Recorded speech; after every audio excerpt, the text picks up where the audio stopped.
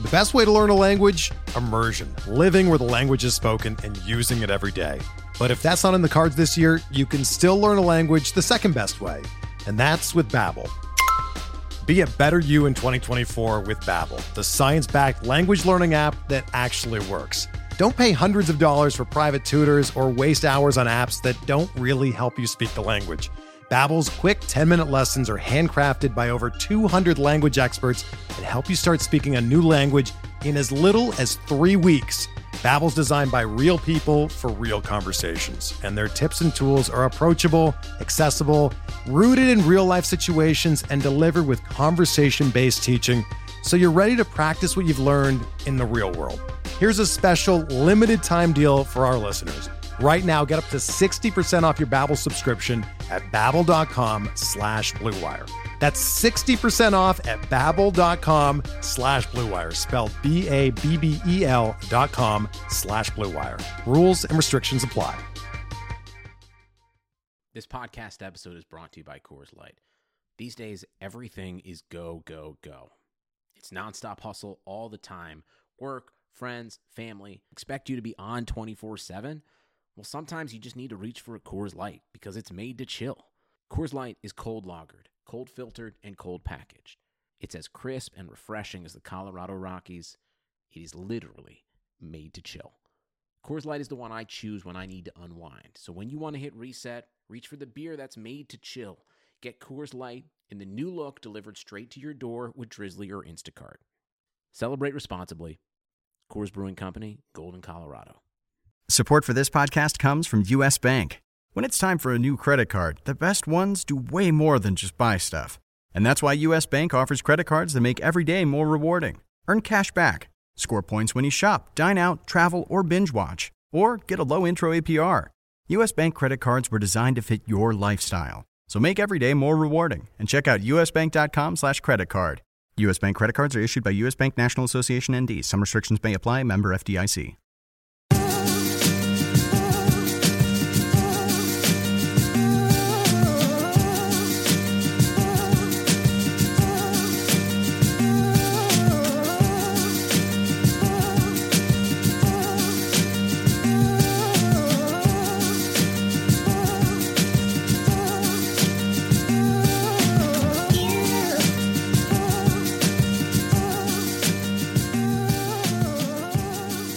Welcome to the RotoWire Prospect Podcast, brought to you by FanDuel.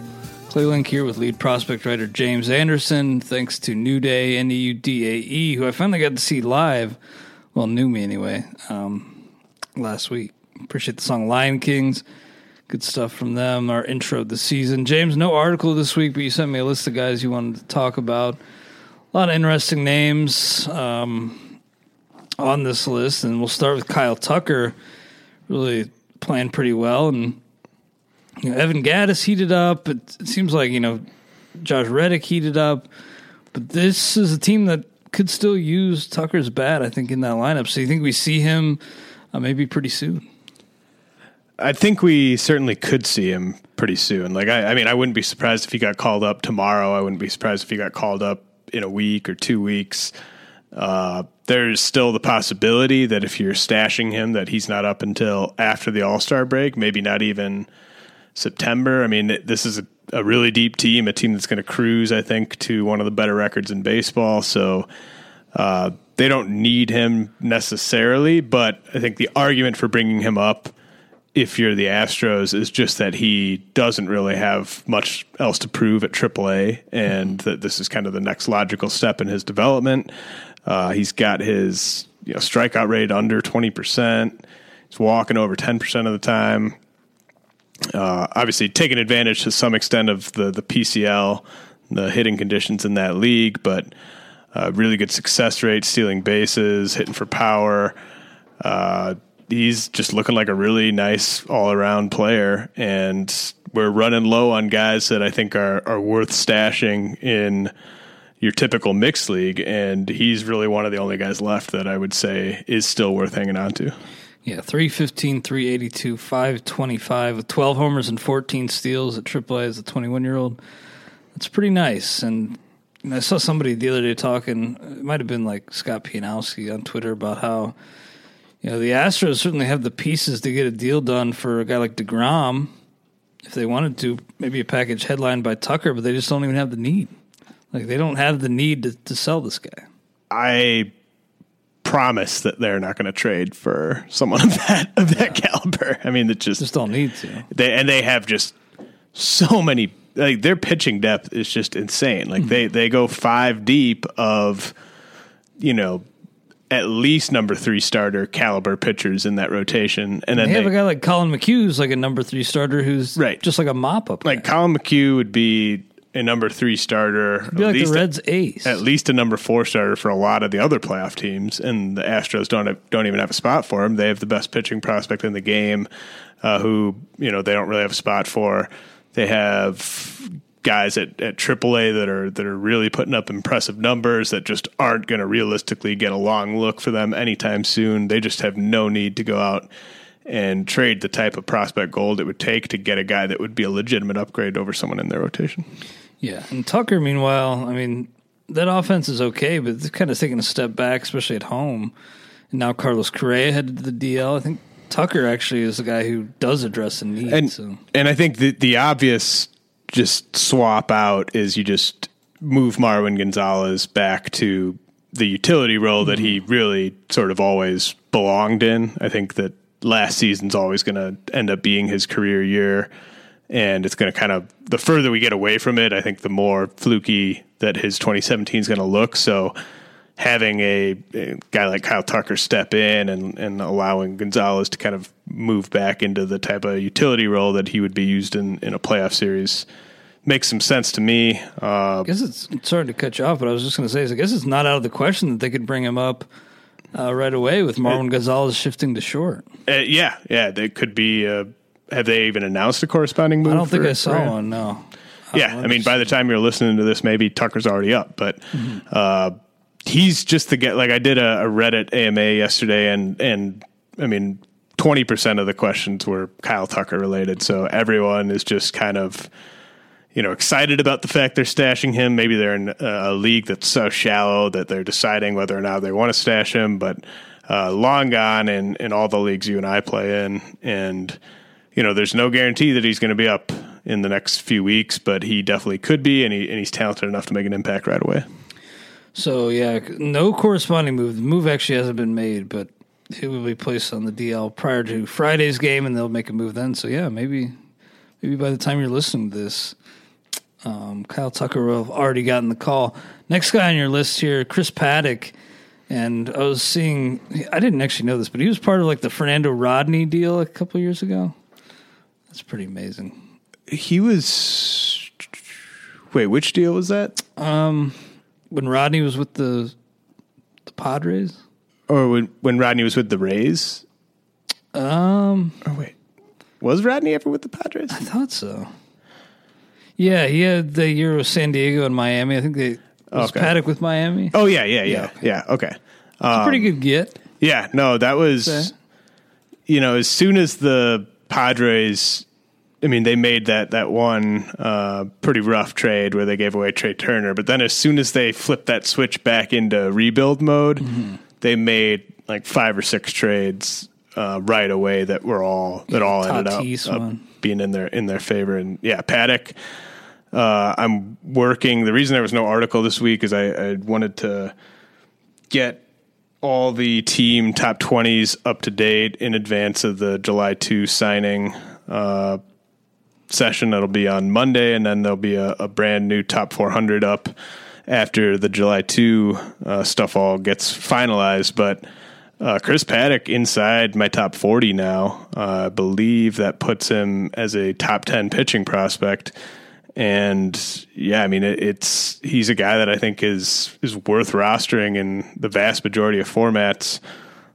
He's number 10 overall. So just right behind number 1 overall pick Casey Mize, right in front of Mackenzie Gore, who's his organizational mate. And the separator there for me is just that Paddock's doing it at a higher level right now than Gore. I guess you could argue Gore maybe has a higher ceiling. I don't think Paddock is quite as risky because I think Paddock is a guy that we could see pitching in the big league rotation possibly in the first half of next year. Really? I think that he could move that quickly. I mean, it's his promotion to Double-A is going to be coming like any week now, and then assuming he just kind of does as expected at Double-A, he's someone that might not require a very long stint at Triple-A. We've seen how quickly they've pushed guys like Joey Lucchesi and Eric Lauer, who were definitely not this caliber of prospect, but guys that just really didn't get a ton of time at all in the upper levels of the minors. And I think Paddock could get big league hitters out right now. They just don't really have any reason to rush him, but really, really impressive numbers. I mean, video game numbers really in the hitter-friendly Cal League right now. Yeah, just glancing at the game log, 9 Ks, 10, 8. That's pretty good. Combined over those 4 starts, 2 walks. That's pretty amazing. But you said he could maybe get the call early on next year. He's only throwing 46 1/3 this year after the long layoff with Tommy John. Overall next year, do you think the innings cap maybe looks like 120-ish? Yeah, something like that. Definitely under 150. So a limited window, but still could be pretty useful in that window. Yeah, and he might even be a guy who maybe it makes sense to just throw him for maybe they shut him down in like August and then throw him for like 20 innings in the fall league or something like that, just to kind of gradually build that up in advance of 2019. I mean, maybe that's just wishful thinking for me, hoping that we get to see him out there, but just crossing my fingers that he stays healthy. Probably the best changeup in the minor leagues, I would say, right now, and obviously pinpoint command. So really exciting prospect. Any other guys that come to your mind that might get to see in the fall league? Like, do you think Senzel might? I guess it depends when they think he's going to be healthy. I think that'd make a lot of sense if he's healthy by then. There was somebody else that I was thinking of. Maybe it was somebody who's. I wonder if maybe we see Luis Robert. That's a good one out there. Be pretty nasty. Yeah, maybe we see Vlad Jr. out there. Oh, don't get my hopes up. That'd be pretty nice. Forrest Whitley, a guy who won't be seen out there, but do you think we actually see him in the majors before long? Like, obviously we talked about how they just have no need right now, but see somebody that could force their hand. I think that he's just kind of insurance for them. I mean, he's one of half dozen reasons why I think just a DeGrom trade makes zero sense. Mm-hmm. And when you're the Astros, you just have you don't have to do anything. You don't have to bend over to go get a guy like DeGrom. The guys they gave up for 2 aces in Verlander and Garrett Cole, those packages aren't going to do it for DeGrom. So no reason to trade a guy like Yordan Alvarez or Kyle Tucker. And when you have Forrest Whitley sitting there, who isn't going to be as good as DeGrom this year, but I mean, he could be very much an impactful starting pitcher down the stretch for them if a need does open up. I mean, they have so many different ways of handling that rotation if somebody gets hurt or even if 2 guys get hurt. And Forrest Whitley now 4 starts under his belt at Double-A. Got knocked around, it looked like. His latest outing, 7 earned runs over 4. Yeah, 7 earned runs in his last outing, and he's still got a FIP under 3. A whip under 1. Yeah, nice. I mean, this is now about 30. It's 31 innings for him total, dating back to last year at Double-A. I think we see him make maybe 3 or 4 more starts at Double-A, then he gets promoted to Triple-A, and then at that point, it's just kind of a waiting game to see if something opens up for him at the big league level. So with all that in mind, 15 team, does he have your stamp of approval on the stash, or is he kind of not really a worthwhile stash in a mixed league? I don't think in a 15-teamer. I think that you could justify it in our 18-team stake league, but to me, he's a guy where it's just there's so many factors involved. He might just be one of those guys that just breaks a lot of fab banks. If something opens up and he gets the call, I'm guessing he's not going to be owned in a lot of leagues, and I think a lot of people are going to end up having to break the bank to get him via fab. Yeah, I think I'm finally going to pull the trigger on just trade for a starter or trade a starter for some bats and labor, and I have Whitley there sitting on the bench. I hope to get something out of him, but we'll see. Next player on your list is Peter Alonso, and kind of related, Dominic Smith. We talked about him on the XM show when he first got the call back, and I said, maybe there's something still there with Dominic Smith. You're like, not really. And this is why you're the man when it comes to this stuff, and why I typically defer to you. Dominic Smith, 227, 261, 409. So do you think that, combined with just the Mets' struggles on a whole, could lead to us seeing Peter Alonso at some point? That's, I had a lot of people asking that, and I don't see it for a variety of reasons. One obvious reason is that there's an adjustment period for him right now between AA and AAA. He's striking out like twice as much as he was at AA, but that's not surprising. The bigger reasons why I don't think we see him this year is the Mets are clearly not competing.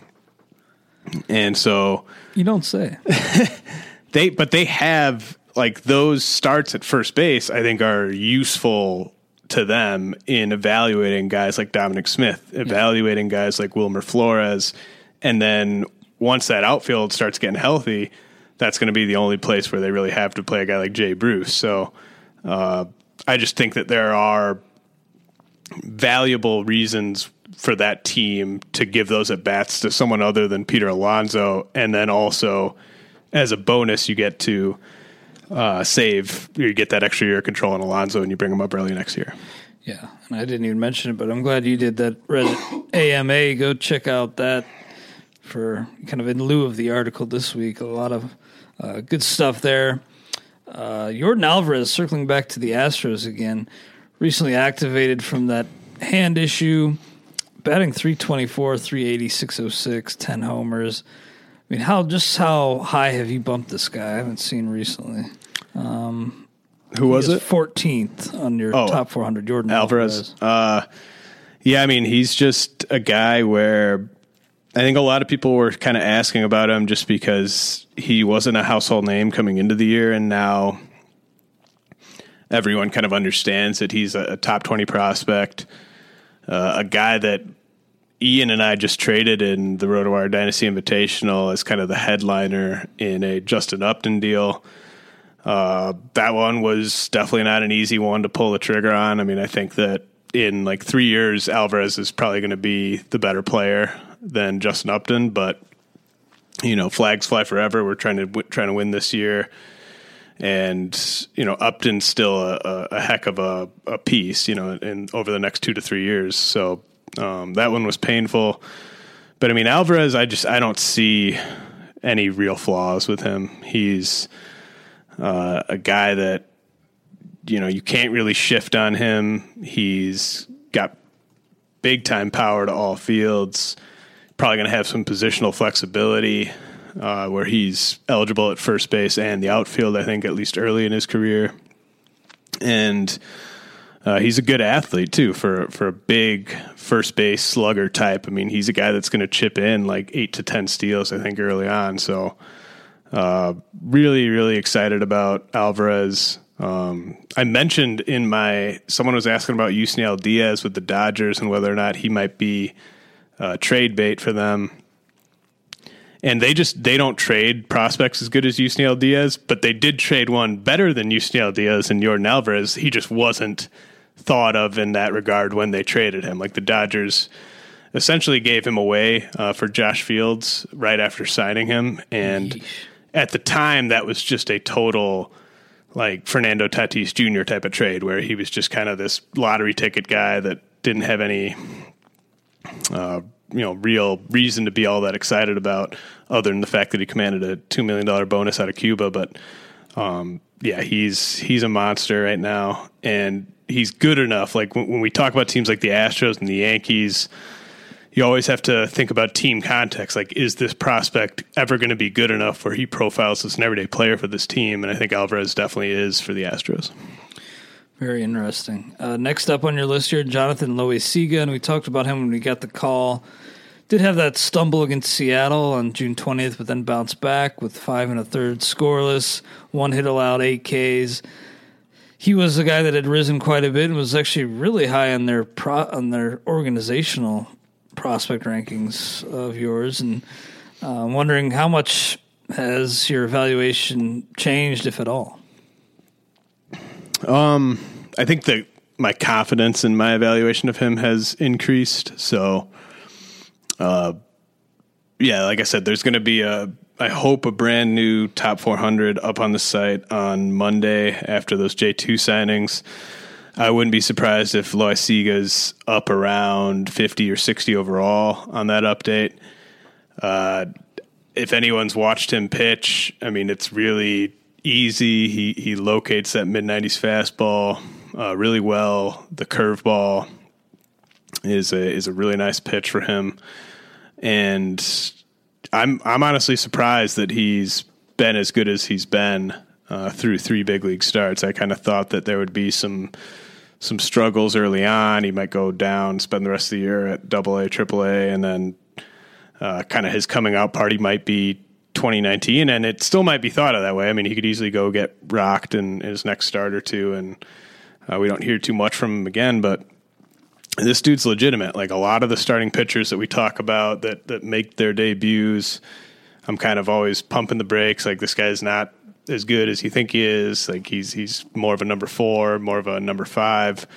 Loaiziga, I think, is a legit mid-rotation guy, even though he was not on a lot of people's radar coming into this year. Yeah, walks have been an issue so far for him at the major league level, 8 in 14 innings, but track record, and especially earlier this year, high A and AAA, was so good in that regard that you have to expect him to be pounding the strike zone and limiting the walks better moving forward. Yeah, I mean, and context is obviously important. He had 25 innings above high A before he got to the big leagues. Mm-hmm. So to me, just the fact that he's got those 2 starts where he didn't allow any runs, struck out a bunch of guys, the walks are definitely a thing, but to me, it's not a problem for him. Like, he's not a guy where I foresee throwing strikes being an issue 2-3 years down the road. I think it's just an issue of, we see this all the time. Guys get, the difference in umpiring from AA to the big leagues mm-hmm. is just massive, and something that people don't talk about a lot. Like, AA umpires just have no clue what they're doing relative to big league crews. So a guy like Loaiziga throws a pitch that kind of is by the zone in a pitcher's count. A lot of the times he gets that at AA, and he's not getting it in the big leagues. So I think that's part of the reason why the walks are there. Also, just a guy that isn't used to facing this caliber of hitter. So maybe he's not as confident with throwing the ball in the zone as he would be against AA hitters. But I think that's something that'll come for him in time. Yeah, it's probably, if anything, a good thing that he's enjoyed this much success at this point, despite some control woes. Maybe only improvement to come. And the one thing I did mention about him in that chat that I think everyone needs to kind of keep in mind is, and it's kind of like, it's a nice, just kind of, if you missed out on him and you really wanted him, bear in mind that he might get shut down after 30, 40 innings here. Like, I don't think he's got a full season left, just because if you just look at his workload, missed a ton of time earlier in his career with arm injuries, and then in 2017 he only threw like 32 total innings. So expecting him to get up to like 100 innings this year between the minors and the big leagues, I don't see him getting there. I think he's probably going to get capped around like 80, 85 innings this year. So he's sort of a bridge piece in that rotation for, when they get a little bit healthier, when they acquire somebody at the deadline, maybe they bring up a guy like Justice Sheffield to step in. I think Loaiziga really is just kind of holding that spot for the rest of June and probably all of July, and then maybe they swap someone out. Yeah, only just over 30 innings combined last season for Loaiziga. Next up on your list is Freddie Peralta. Unfortunately, I don't think my Reds are going to avoid him this weekend. Bad time to run into the Reds, by the way. They're the hottest team in baseball so far in June. How about that? I mean, it's going to be a heck of a series, a heck of a competitive. It's going to be a slobber knocker, a barn burner. I'm excited for it. Freddie Peralta, I was thrilled to get him in TGFBI last week. We could talk a little bit about how you and I are doing, kind of pat ourselves on the back a little bit. But I was not able to get Peralta in the online championship, unfortunately. Settled for win machine Brent Suter. Oh, man. Did not get a win yesterday, but he actually had pitched pretty well. A couple of those runs scored after he exited the game. But Freddie Peralta, really exciting. A couple double-digit strikeout games through 4 starts. He is really relying on the fastball, but he throws different variations of it, and looks like he belongs. Kind of has the swagger I like from a rising young pitcher. Could be a potential star eventually, and I think this team has an obvious need. Zach Davies coming back pretty soon, but I don't think Freddie Peralta is going anywhere. Yeah. What's like? So have you seen him like a little bit since he's a little been bit? Up? Only like I think it was like his first double-digit K game. What do you think? Because like I feel like I may be a little biased just because I've liked him for a while now as a prospect, and he's a Brewers prospect. So and I have him in a lot of leagues. So I feel like it's hard for me to kind of separate myself because I'm so sort of invested in the guy. I love him as a guy. Like I think he's just one of the better dudes around, better young pitchers around, and just in terms of being a fun, nice guy. But what, like, do you think, like, how much of this do you think is sustainable for him? Because obviously it's a very unique skill set. I mean, he attacks hitters with a very unique arsenal that we typically don't see. Like when we look at, I mean, if we just look at the strikeout rate leaderboard among like starting pitchers, it's usually guys that have, that are more like 6'2", 6'3", 6'4", mid-90s fastball, a plethora of off-speed stuff that's all like plus or above average at least. And Freddie's just really kind of changing eye levels, keeping hitters off balance with his delivery, pumping that fastball, and then occasionally throwing the breaking ball as an out pitch. Yeah, I mean, I'm not completely sold. I do think he's interesting and exciting for sure. The 6-walk game does kind of worry me. I think that's kind of, I think we'll see games like that where he just can't really locate well and kind of stumbles a little bit. And it'd be nice if he could change speeds. He does throw change, looks like, but very, very infrequently. Mostly, fastball, curve. He does throw a couple variations of the fastball, though, right? Right. Yeah. So, and that's still a tough situation to be in today's game if they're all coming in there at the same speed with 80% of your pitches. I think he's a pitcher who relies on deception, and usually we say that about guys where it's like, oh, this isn't going to be sustainable. I always say that about Jalen Beeks. Like Jalen Beeks gets by on deception, not stuff.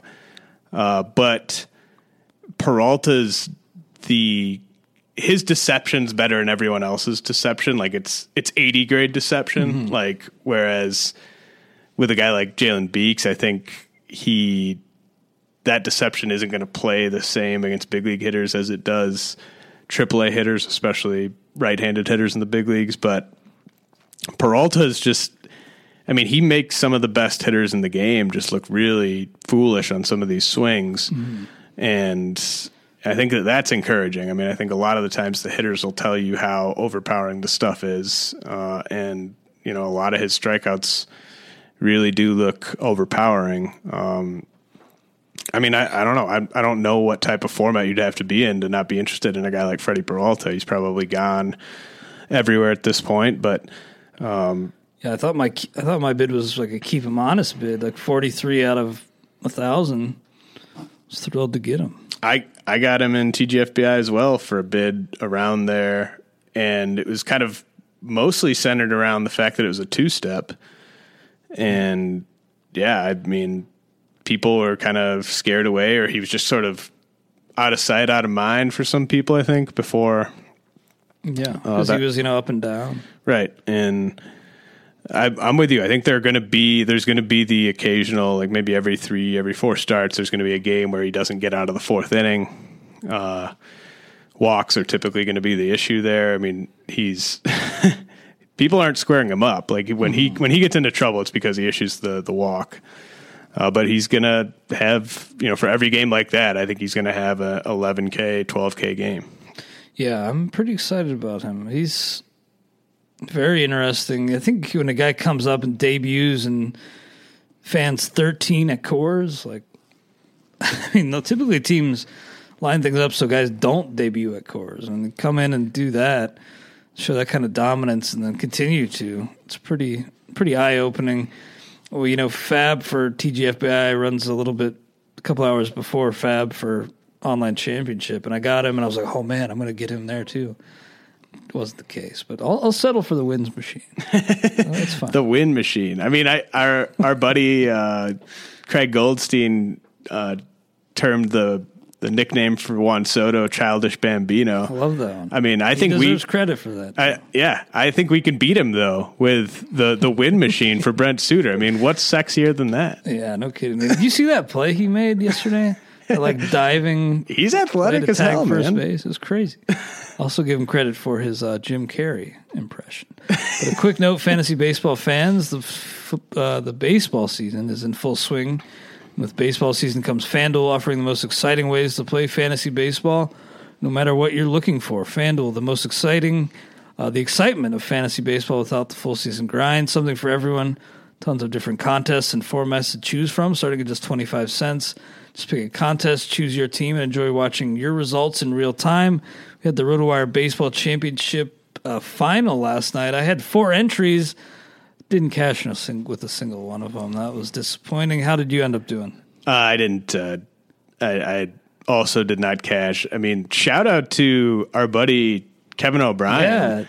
Yeah, he had like all 4 entries finish in the money. He finished 1 through 4 because he's got the biggest cojones around and just rolled out the same, basically the same lineup for all 4 of his entries. Yeah, just go big or go home. I love that. Who do you know who he had? Because I had Bumgarner. Well, he had Bumgarner, and then he just had the right bats. Like he had, he had Seager. I think you did too, but he also had Valencia, who hit a bomb. JD Martinez, Gene Segura.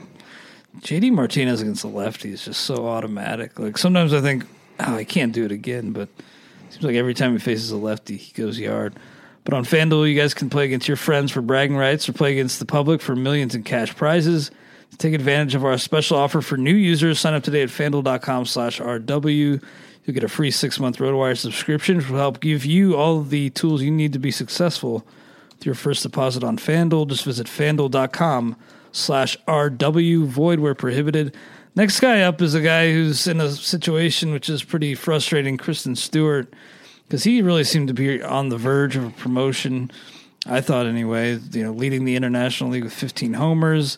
He had cooled off, but I still thought, given that they're playing Jacoby Jones and whoever else, that they could use Stewart's bat in the lineup. But now with this calf injury, how long do you think it is before we see Kristen Stewart?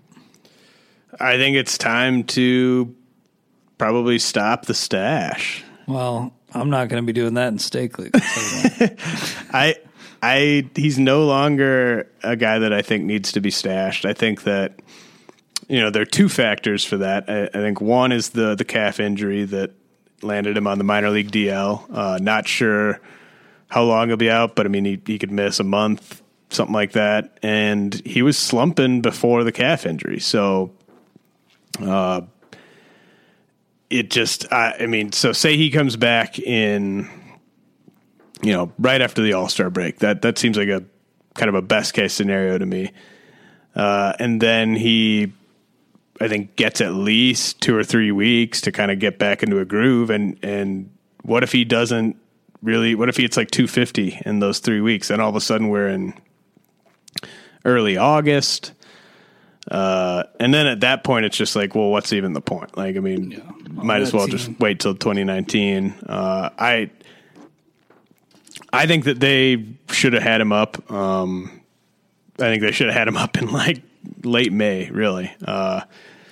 But they didn't, and now he's hurt. He started slumping. I still think like when he comes off the DL, I still think he's an immediate upgrade over a guy like Jacoby Jones. But if they weren't bringing him up earlier this month, I don't see why they'd bring him up right after he comes off the minor league DL. So yeah, that's a joke. Cramping my stash game. Yeah, I mean it's a damn shame. I actually had him too in TGFBI. I still do, but I will be dropping him this week there for sure.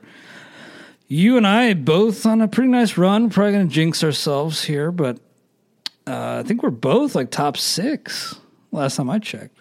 Yeah, I think this is the only... Out of 195. This has to be the only podcast out there where both hosts are in the top 10 of the overall in TGFBI. Yeah, it's pretty badass. Yeah, that's... Hey. And now we've jinxed ourselves. Shouts to everybody else that's in the top 10. You're welcome that we talked about it. Yeah, I don't like to talk. I mean, it's so stupid, but I actually have superstition. Oh, I know. I don't. I try like to reverse jinx. Yeah, I mean, I Call me don't. petty. I hate like taking victory laps, especially in like any kind of like on Twitter. Like I hate ever pointing out things I was right about just because I feel like it's a douche move for one. It's a douche move. It definitely can backfire in a hurry. Like 90% of why I don't do it is it's a huge douche move because like the minute you start taking a victory lap, like I think everyone is entitled to then just point out the stuff that you were wrong about. You know, if you're gonna point out the stuff you were right about, then everyone else should be able to point out the stuff you were wrong about. But yeah, you're opening yourself up to some backlash. But I think it is pretty cool that we're both doing well there. And I mean, do you want to get into that now?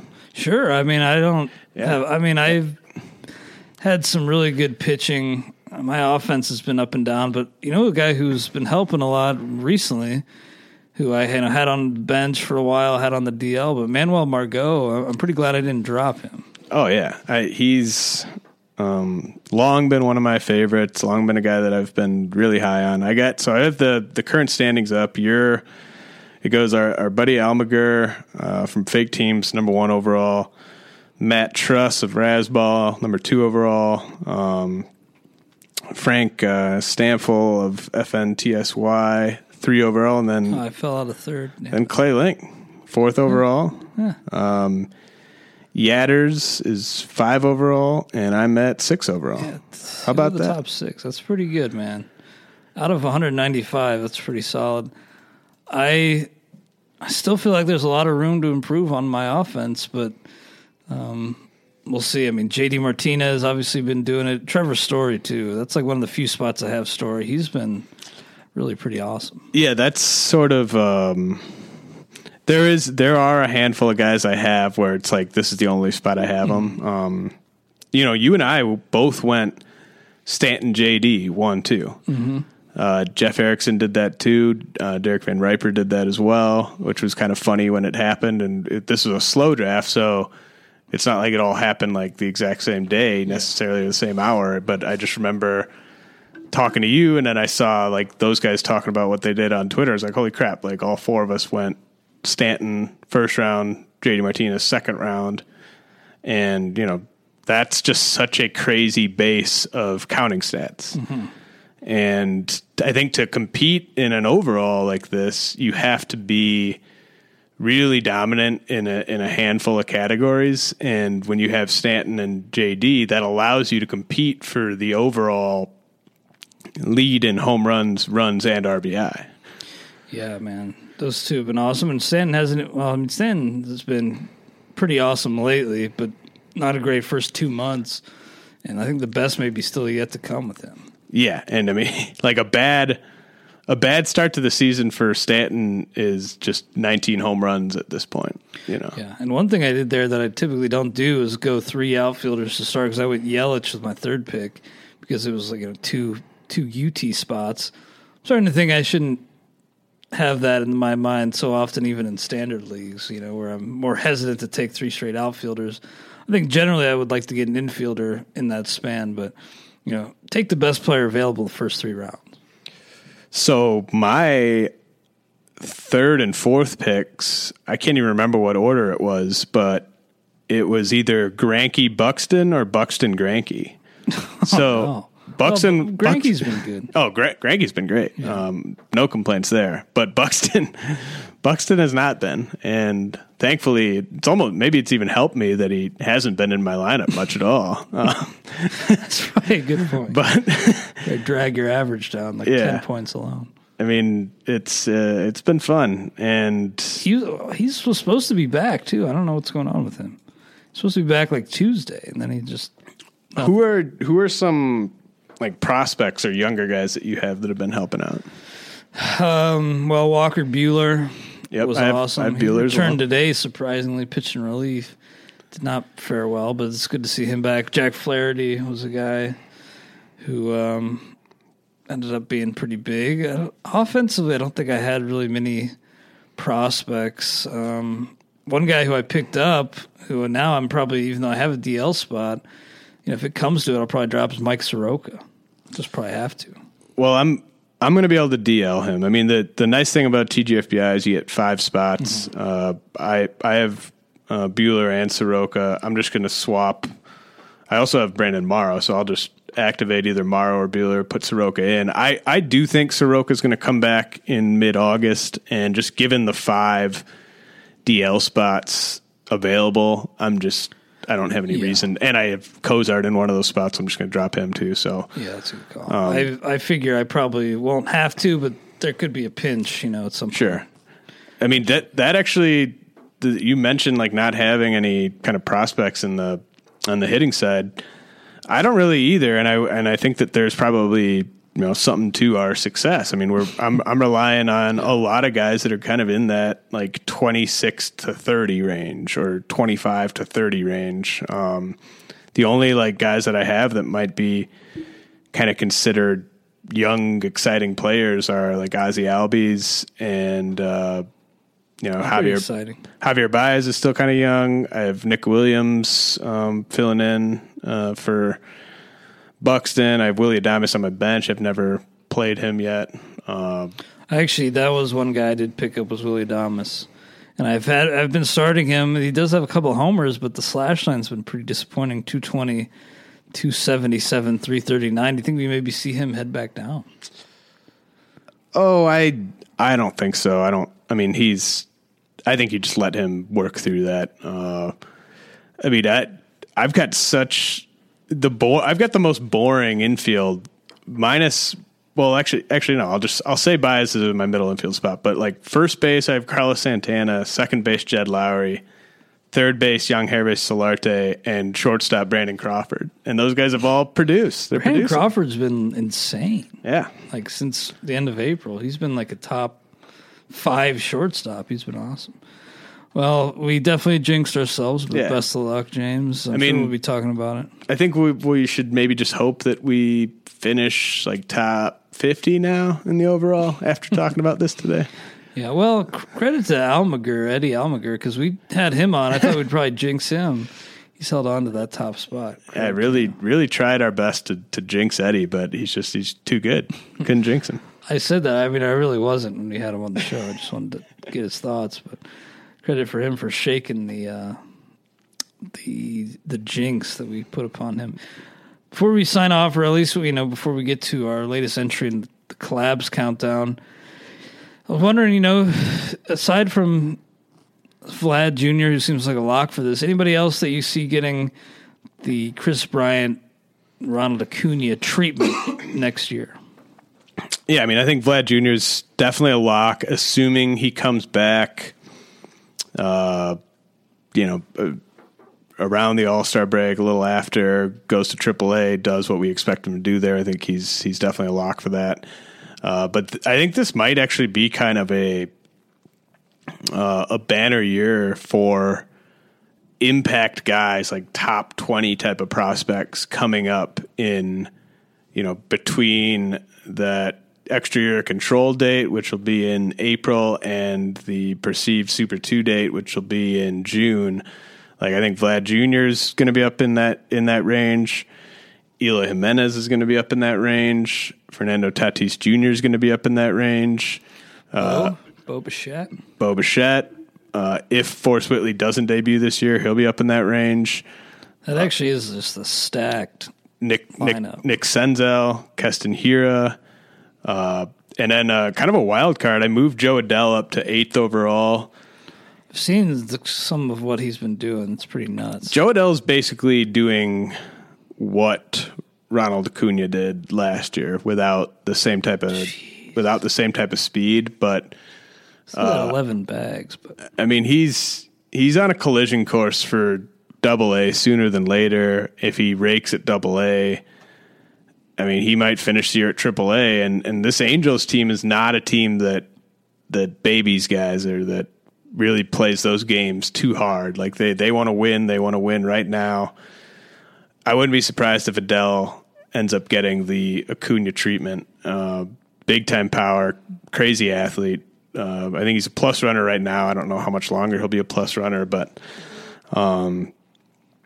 he's one of those guys where he's just having so much success at the plate that I don't even think you should look at his approach, like his walks, his strikeouts. Like it's coming so easy for him right now. Like he got promoted. I feel like he got promoted to high A like less than a month ago, and he's already got 10 bombs there.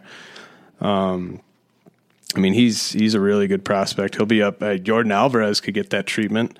We'll see if Austin Riley's up this year. If he's not, he could get that treatment. The Nationals are always aggressive with guys. If Carter Kieboom kind of keeps this up, he could take over. If they let Daniel Murphy go, he's another guy that could kind of get this treatment. I mean, it's going to be Jesus Luzardo on the pitching side. I think could be one of these guys.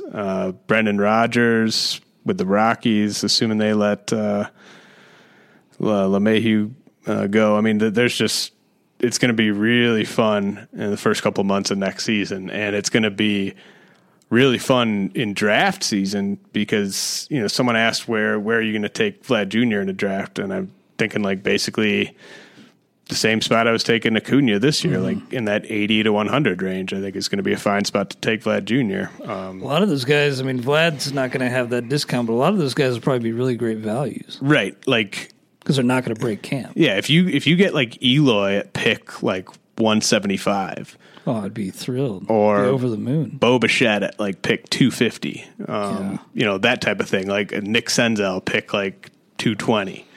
Like I think that stuff is all 100% in play. Yeah, I just got to be disciplined and not draft a guy then drop him right away. Well, you got to get in with Bellinger. You got to pick your spots too, right? Like you don't want to can't go like every one of those. You don't want to leave a draft and then have your entire bench be hitters you're stashing. Yeah. I mean, you got to. Don't put me up to that challenge. Hey, I mean, I took Gleyber Torres and dropped him this year. So. Oh man, that sucks. Gleyber's been awesome. I've said it once. I'll say it a million times. He's my least favorite player in baseball. Real quick though, before we get to the collabs countdown, Matt Thaiss, he's having a nice year, and I saw you wrote a Cozart note last night where you said maybe it's part of the implications there. We could see Thaiss. But Ohtani sounds like he'll be back as a hitter. So what do you think? Do you think Thaiss is in the mixed league stash conversation? I almost put a bid in on him in our stake league for tonight. Just didn't really want to drop. It would have basically been, who would you rather have rest of season, Matt Thaiss or Domingo Santana? And yeah, that's tough. I just refuse to just. I'm just going to go down with the Domingo ship this year. If he doesn't produce in the second half, that's fine. But I just don't want him producing for someone else. I mean, he could get traded and produce. Someone could get injured. He'd come back up and produce. Mm-hmm. But I do think that makes some sense. Like, so they have David Fletcher up right now. I mean, he's had a hell of a year in the minor leagues. But to me, like at least right now, especially, I think realistically, he's more of a util guy. So the idea of bringing Thaiss up to start a lot at first base and then kind of sliding Valbuena over to third base, and then you kind of take turns with Pujols and Ohtani, and sometimes you play Pujols at first base. Like, I think there's ways of kind of making it work. I mean, I just think Thaiss has a chance to be one of their 5 or 6 best hitters in the second half. And so I think it makes sense. I mean, this is a desperate team, a team that really wants to make the postseason, and they're kind of sliding in the standings to the point where I could see them making a move like that just to see what happens. Yeah, I mean, really nice season for him. We'll see. I mean, he's a guy like I have Stewart. I could maybe swap them out, but I'm just going to see what happens with Stewart for a little while longer. Probably the time to jump and make that switch before you do, but I'm not going to. Not quite yet. That'll do it for the prospect portion. James, I got another boring entry, another one that's already been talked about, is already on your list. I got The What, Biggie featuring Method Man. It's had to make the list. I love this song. Method Man's kind of wearing on me. I think he's lost a lot of street cred being on that Drop the Mic show. I have real gripes with that. But he did bring it on this song, and this one is... It had to be on my list. Had to be top 10. I know you did not quite make your top 10, but this was one of the earlier collabs that I was like, yeah, this is kind of a best of both worlds situation here. So what do you got? Well, I want to stick up for Method Man really quickly and just say that, hey, he's got to pay those bills. Yeah, I get it. But also I'll say too, the latest Woo album, he really kind of flopped. He really kind of didn't bring it. He even had a solo song that was maybe my least favorite song on the whole album. Oh wow! Yeah. Well, see, I can't stick up for that, but I mean it's tough to get paid when you're splitting the check 9 or 8 ways. Yeah, I guess now. I guess maybe Old Dirty Bastard's estate maybe gets something, but I mean it's not like he hasn't been in good stuff. I mean he's been in The Wire. I mean he's been in How High. I mean, the critically acclaimed movie How High. I mean, it's not like he's opposed to being in good stuff. I think he takes what he can get at this point. That Drop the Mic show, though, is probably the worst on television. I've never even seen a whole episode. I've just seen clips on Twitter and stuff. It's the most canned white nonsense. I did see a clip of Ken Jeong doing one against Shaq, and I was just like, you guys, I know that you guys didn't personally write these raps, but how are the writers not capable of coming up with something just slightly better? Yeah, they should have at least allowed Shaq to write his own. I didn't want to. By the way, Shaq was in Madison, wasn't he? DJing? Yep. That's wild. Yeah. You didn't see him, did No, you? No, I did not. So what's your entry here? I think is this number 8? Yep, 8. Okay. Mine is Gone by Kanye West and Cameron. Interesting. I don't think I've ever heard that song. That's off of Kanye's second album. It was, I think Drive Slow featuring Paul Wall and GLC, I guess, could have a case for being the best song on that album. We Major with Nas also up there. But Gone, for me, Cameron and Kanye just have this...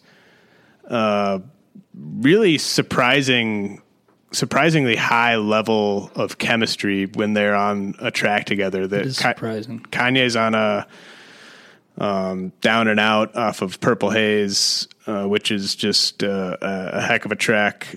I mean, they just have really good chemistry together. Kanye's really good at making beats that fit Cameron's style, and Cameron's verse on there is just really insane. Obviously, he's brings it a little bit harder than Kanye does, but Kanye has the production going for him on that track. Really one of my favorite songs of all time, so had to make the list. Nice. I gotta check that out, especially if you say Cam just tears it up. I did have that one Cam entry on my list. Not going to be another one, but Cam is pretty underrated. I'd say. I mean, he hasn't come out with anything new in years that I know about. And this song was kind of what turned me on to just Cam's brilliance and kind of hilarious lyrical style. He's got some really funny lines in a lot of his songs, but it also, unlike Method Man, a lot of actual street cred. Cameron's got enough street cred to share a little bit with Method Man if he's running low. I mean, break a little off for my brother Matt. All right, that'll do it for us. We appreciate it, James. Catch you guys next week on the RotoWire Prospect Podcast, brought to you by FanDuel.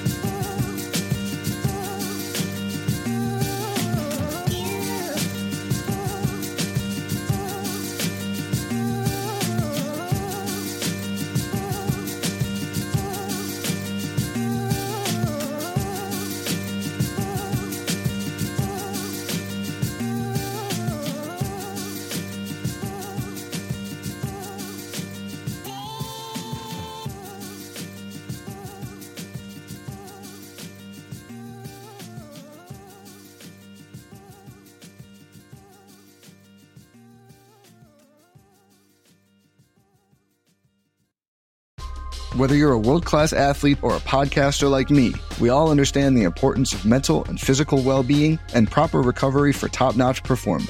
That's why I'm excited that Unified Healing is sponsoring this podcast. Unified Healing is a new and super innovative global network of wellness centers powered by Energy Enhancement System, or EE System. If you haven't heard of the EE System, you'll want to listen up. This technology promotes wellness, deep relaxation, purification, and rejuvenation.